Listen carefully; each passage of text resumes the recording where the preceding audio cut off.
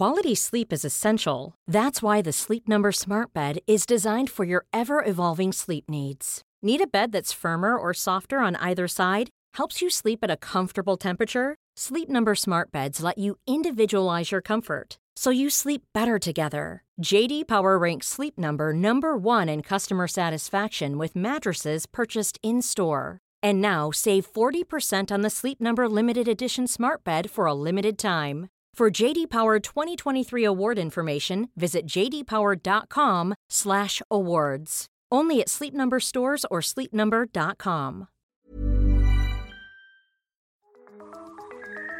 I'm Ishan Akbar, and welcome back to another fascinating episode of 929, a podcast from Fiverr.com.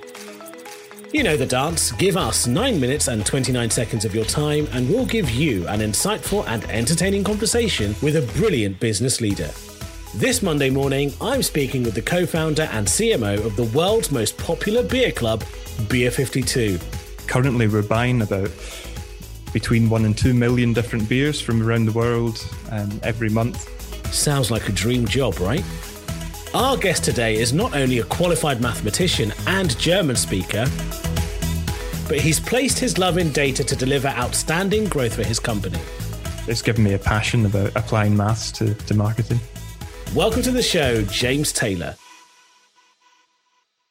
So tell us, to those who might be unfamiliar with what Beer 52 does, can you give us a snapshot of what that is and how it all began? It's a craft beer subscription. So much like your, Netflixes and Amazon Primes and things like that, this is we deliver a case of 8 craft beers every month to our customers. We have a new theme every month. So one month we might be in Colorado. The next month we might be in South Africa, featuring all these different beers from these countries and bringing them to the UK for our customers. So James, tell us, what is the lesson you wish to impart on our listeners today? I'd like to tell people about learning how to learn from your mistakes, using data to do that. Everything we do in marketing and everything we do in the business, we have to look back and be able to say that it worked or it didn't work. Otherwise, you find yourself going down rabbit holes, wasting maybe quite a lot of time and money doing stuff that maybe you shouldn't be. Now, you have done something, I think we're kindred spirits in the sense that you went from mathematics to beer. I went from banking to comedy. And I can tell you, my parents weren't best pleased about that decision. How did it go down? You going from mathematics into beer or applying mathematics to beer? Is it something your family or friends were like, what's happened? Have you drunk too much beer? What's happened here, James? I was studying pure mathematics. It was very theoretical. Right. I did build up a bit of a appreciation of taking the skills that I've learned in these slightly intense mathematical surroundings and applying them to business. And in the first step, I was working in a telecoms company, and that's where I got to learn how to deal with enormous amounts of data. I just got a bit of a addiction to getting results from these insights, using them to power growth in the business. So I went on to join a huge subscription business in the UK called the People's Postcode Lottery. It's a lottery fund that in just a few years we managed to acquire over 2 million customers, 2 million members that were playing that every month, and it is quite addictive, this customer acquisition. Yeah. Just ever since then, from working with all these fantastic data-driven marketers, it's helped me become it's given me a passion about applying maths to marketing. One thing I love about the People's Postcode Lottery is whenever I see the adverts, I'm always like, they go to the most idyllic places in England. It's never like deep, gritty London or a council estate in Reading, is it? No, well, that's not the ones you see on the advert anyway. Yeah. In terms of analysing data, do you need to be a data scientist? Because I know that you come from a mathematical background, so you probably have a proclivity to it. That's a common misconception. It's actually quite easy to take quite simple data.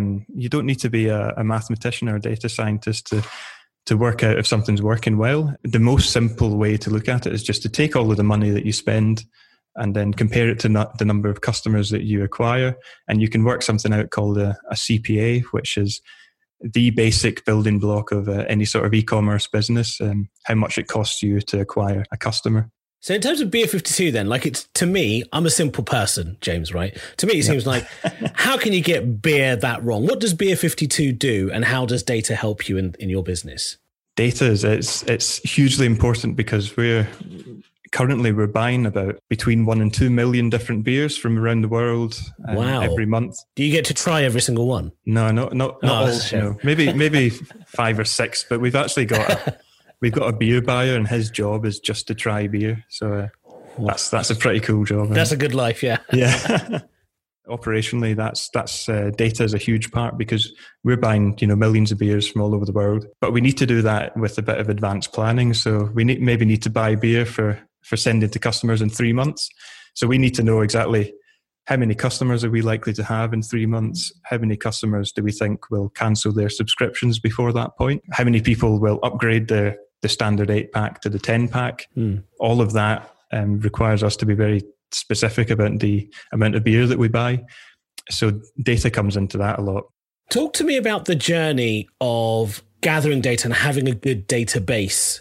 I imagine there'll be some startup entrepreneurs who are thinking, I've just got a laptop and a phone and I'm trying to start my business. Now here you are, James, telling me I need to have a big Microsoft Access database to understand my customers. There's programs that will track how many people are clicking on your website, what buttons they're clicking on the website, how long they're looking at a page for. And that can all be a bit overwhelming at the beginning. So as a bit of an example, we wanted to collect a lot of data about what our customers think about the beer that we're sending them. And we were collecting millions and millions of data points. We've already got 2 million ratings and reviews in the system. And what we realized is that the only rating that we've ever cared about that we've asked them is, would you buy it again? Right. Okay. Yeah. Okay. Sometimes you can get bogged down collecting sort of needless information. And it's really good to just strip that back and think, why am I collecting this and what am I going to use the result for to help me going forward? Here's what's interesting in terms of knowing what is useful and not useful data. That requires a bit of time and investment in terms of looking at the data. When someone is trying to just get their business off the ground, what kind of advice would you have for them to try and stop them getting bogged down in that stuff? It sounds a bit cliche, but like look at what you're trying to achieve. For example, if you're trying to get more people into your shop, you don't need to worry about fixing up the toilets because there's not people coming in the first place. We took that approach with our business as we wanted to get more customers through the door. So that took precedence.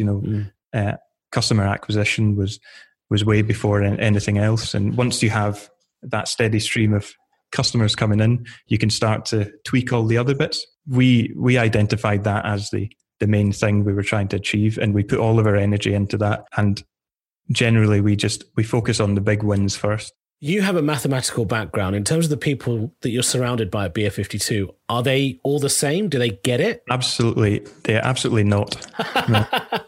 So how have you made sure that this is something that's embedded in kind of the DNA of what Beer 52 do? It's developed over time. I think the more I've helped introduce people to the benefits of analysing all the data they have and just taking little steps to improve their processes and whatnot. Now I see every day people that have no mathematical training or no mathematical background at all are actually using a lot of data in their everyday decision making, which maybe they don't realise. So go on then, tell us, what is your favourite brew at the moment?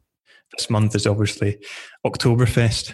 So we're featuring a lot of German beers. So my favourite has to be this. It's called the ABK Dunkel. It's a extremely old German brewery. And they're featured in the current Oktoberfest box. And it's like a dark lager, you could say. I'm looking forward to trying that with my free subscription that I'm going to undoubtedly take after this call. So, James, if someone's listening to this podcast now and they think, right, you've sold me on this idea, I'm going to go and get my data sorted out, but I don't quite know where to start. What's the first thing that you would advise someone to go and do right after this podcast is over?